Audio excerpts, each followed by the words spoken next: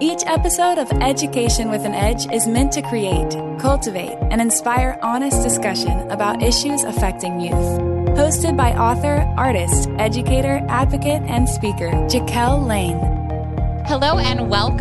I'm Jaquel Lane, and this is Education with an Edge, the podcast where every child matters because that's what we believe, and you should too.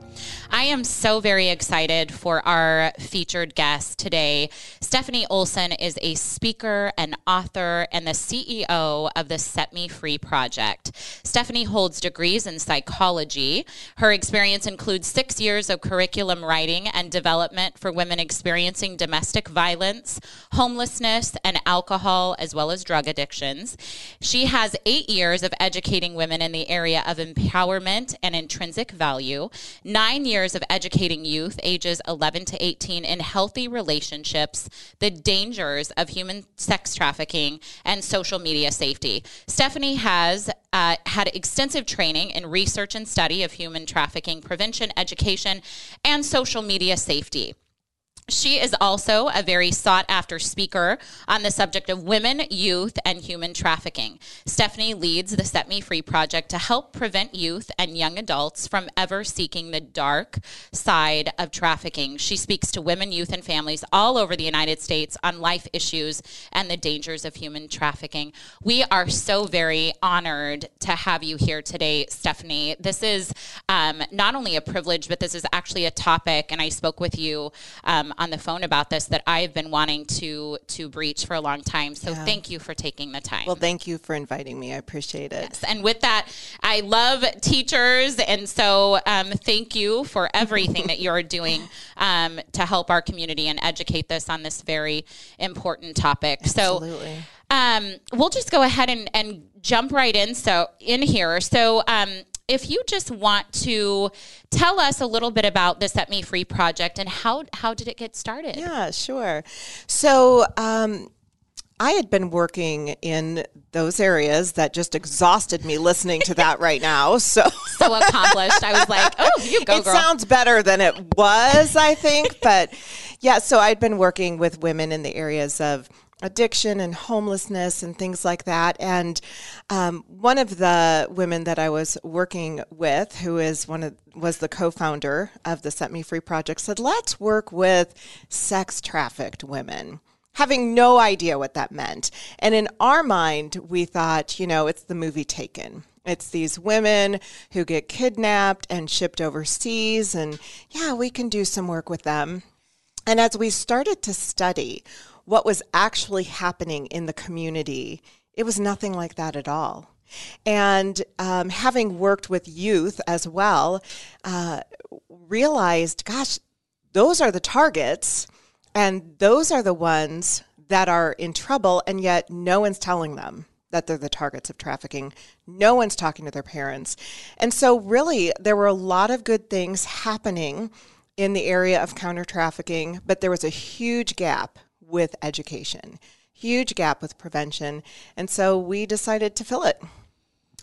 That is absolutely phenomenal, Stephanie. And I think that you also just spoke to the fact that I think that the community at large sees this as such an outside. It does. Yeah. We do see it as how it's been portrayed in movies, or we see it as it happening somewhere else outside entirely. And the fact of the matter is that, and we'll talk about it today, it's going on right here in our own backyards, which is frightening. To me as a sixth grade teacher, teaching, 11 and 12-year-olds and the statistics that are behind that. Right. So, how do traffickers use what we post on social media pages to form connections? It's like I've done episodes in the past on social media and the importance of anti-bullying and things on social media, but oftentimes young people don't understand that once it's out there, it's very difficult to get back, if impossible. And so please help, educate us, educate our viewers on how traffickers use what we post on social media to form connections with these kiddos. Well, I think one of the biggest things that we need to understand is that it isn't about kidnapping. It's not about that. It's about building relationships. And because we have taken our small community and turned it global with social media, these traffickers have access to our kiddos all the time.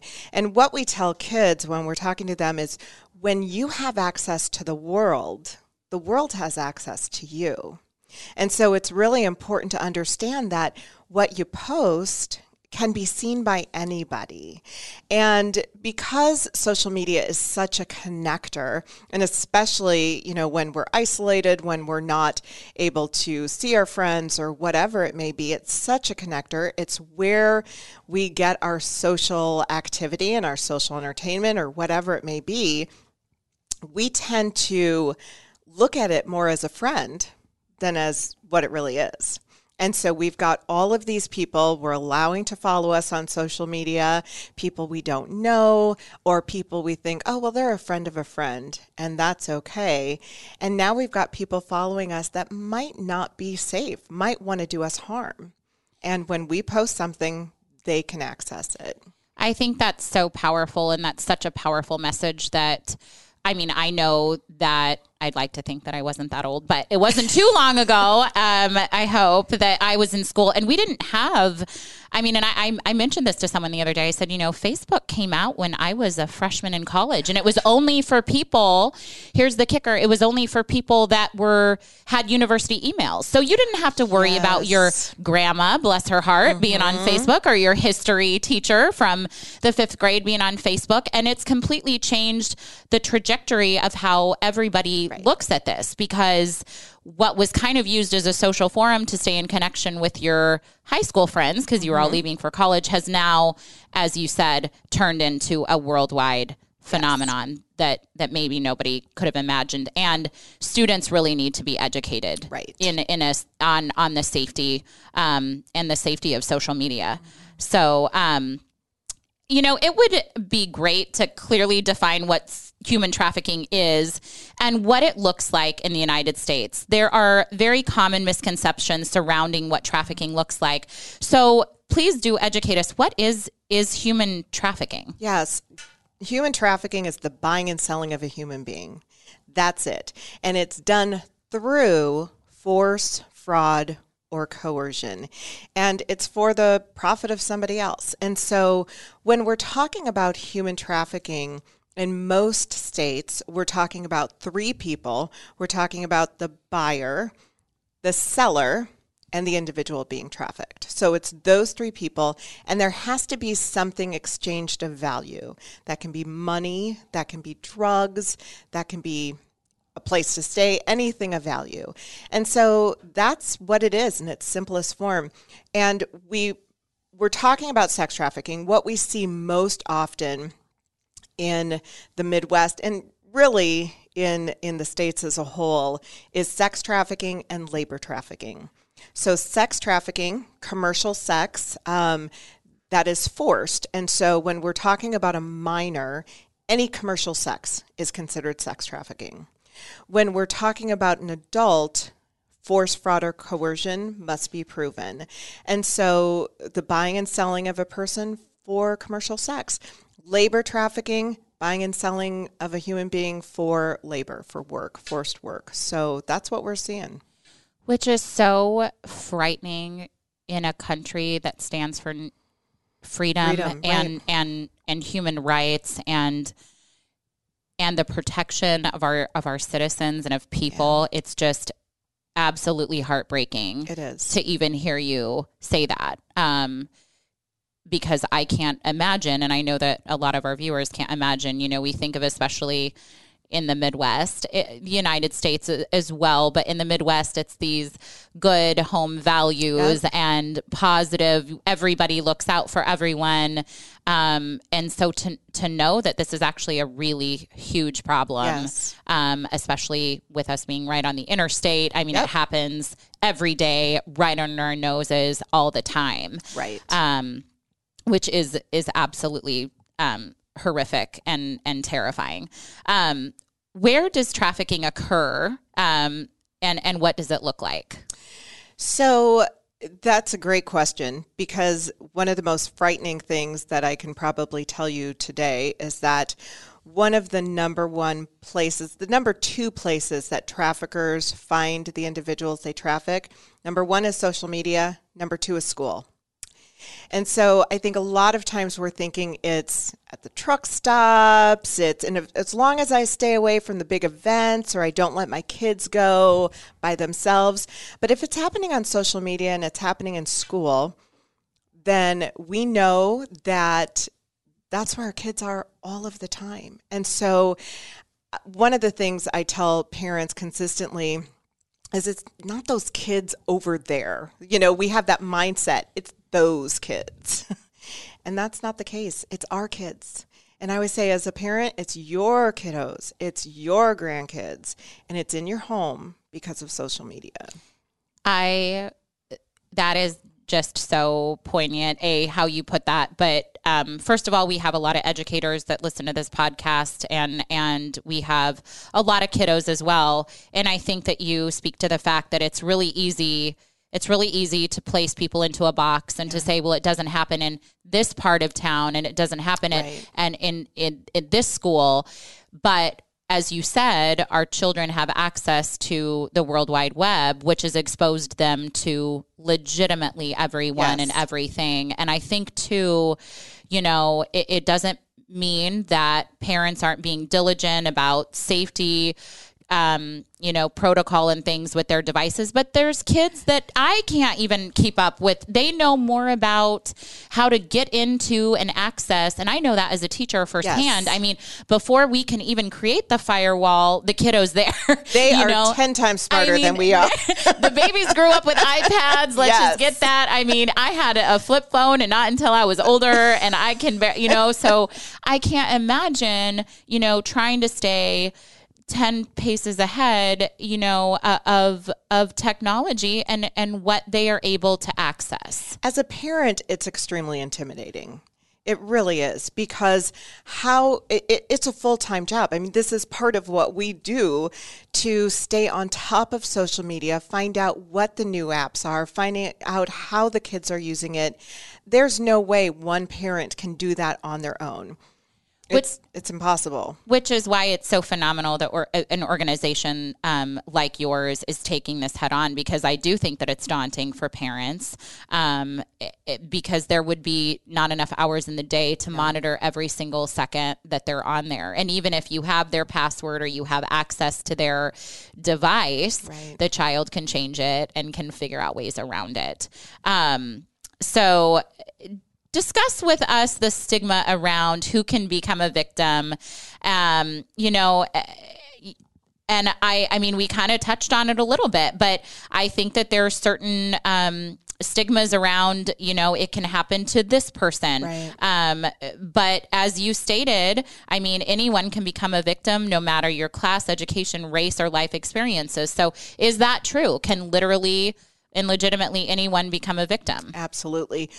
Traffickers go after the vulnerable, and vulnerabilities, we all have them. They're not weaknesses. We think of vulnerabilities as weaknesses. Right. But we all have vulnerabilities, and some of them are not weaknesses. And so we know that there are certain vulnerabilities in certain populations that traffickers gravitate towards. So we know that kiddos who have grown up in the foster care system or who are there currently, juvenile justice, kids that are in the LGBTQ plus population, and not because they're LGBT, but because they may have been displaced or they may not be accepted.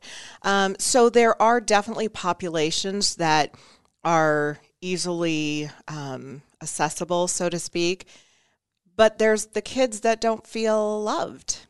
They don't feel they have value. And that really is the foundation of our curriculum, that you have an intrinsic value that no one can change. And when we really understand that, we treat ourselves different. But when we understand that everybody has value, we can't buy somebody, we can't sell somebody, we can't even bully somebody, because we recognize how incredibly valuable they are. So that is the key thing. But because of that, everybody's at risk. Everybody's at risk because we all have vulnerabilities.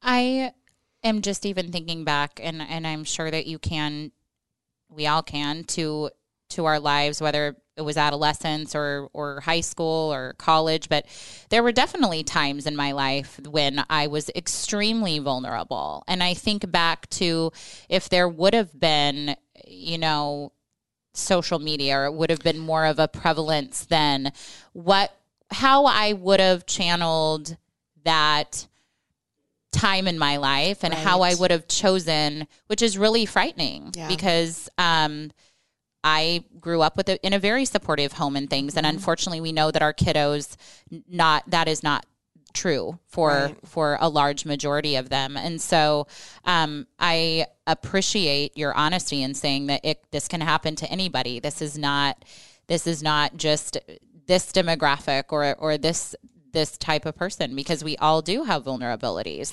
that and times in our lives when we're not as strong. But I also love your positive curriculum, the positive behavioral support curriculum, that states that once we learn to love ourselves, it's definitely difficult to mistreat other people, but it's difficult to mistreat ourselves. We know what we deserve, right? And what we should allow happen to us and not happen to us.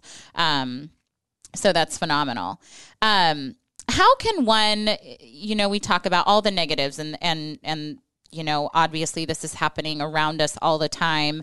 How can a person be safe online, and how can we teach children and adults to establish safe boundaries on social media? Yeah. Well, one of the things that we really try and do is get kiddos to critically think, because we can't wag a finger at them and say, now don't do this, because that's not going to work. No. And if we just tell them it's not safe, it's not going to make a difference. And we aren't in the business to teach them, here's how not to be trafficked, because it can't be their responsibility, right? No. So one of the things that we really try and do is have those conversations with kids to get them to critically think, okay, so if your bio on Instagram tells everybody what they need to know, and that's public, what do you think you could do instead to make it a little bit harder to access you? And really talking about some of those things. Who are the people that are following you? Do we know them? How do you know them? And do you really know that some creepy person isn't looking into all your business? Let's really look at that. And so those are some of the things. We want them to make those decisions on their own, but make smart, informed decisions. That is so brilliant and so needed in school systems, not just within our area, but throughout the United States. So very needed. What are your thoughts on the current Save Our Children, Save the Children online movements, and how could they be more focused or effective? So there is a lot of misinformation online, and a lot of it is well-intended. I think that some of those movements come with the idea that, of course, we want our kids safe. Of course, we don't like trafficking. This is a bad thing. But when we sensationalize it and start to make it look like what it's not, then we miss what it really is. And so a lot of what's been happening on social media lately is all of this hype of, oh my gosh, watch out for the white van, or, all of these things that are not happening. And I always say, when we're looking for the wrong things, we won't see the right thing.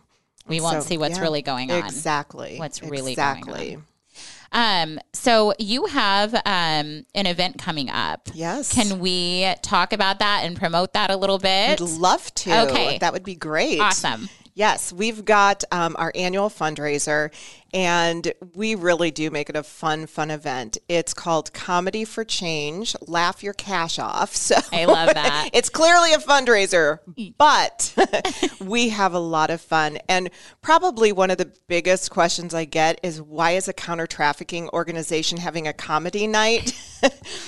And that's because that's our DNA. That's who we are. We talk to youth, and everything we do has humor in it. It has fun in it. All of our curriculum is engaging and exciting because that's how you learn. Yeah, and humor is healing, too. It is so healing. Humor is healing, and it also, especially for kids, and why I love this fundraiser, this is such a great idea, especially for kids, it's difficult topics to bring up. It's difficult topics for adults to discuss. Yep. So unless there's humor, it kind of... You have to have digestible chunks in order to take that in. And we always say we take the topic very seriously. We do not take ourselves very seriously at all. So we have a lot of fun. So the fundraiser is a silent live auction.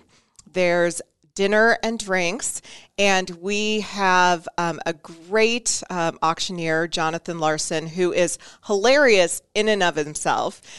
Scott Voorhees from KFAB is going to be our MC, and we have Ty Barnett, who is an amazing comedian. He was on America's Got Talent, and he's been all over. Just funny guy, and we are so excited. We're also doing a VIP reception before the event with Ty Barnett, so people can meet him and, just start early. Fabulous. That sounds so wonderful. So where can we go to purchase tickets and support you? setmefreeproject.net/comedy. Go there and you can get tickets. You can also reach us at info@setmefreeproject.net if you have any questions.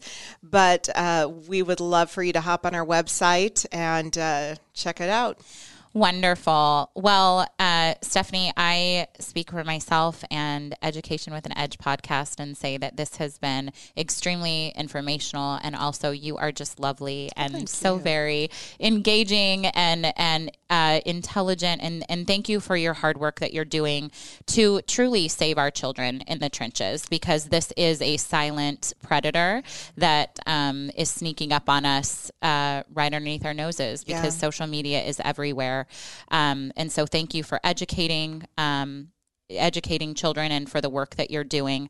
And please do check out the information that Stephanie just gave you. I'm going to attend the event for sure in support, and we are just so very grateful. Thank you for being with us here today. Thank you. And thank you for what you do, and your educators that are listening. Thank you for being on the front lines. Appreciate it. Thank you so very much. And signing off, this is Jaquel Lane with Stephanie Olson once again, host of Education with an Edge. Thank you for being with us here today, and we look forward to seeing you next time.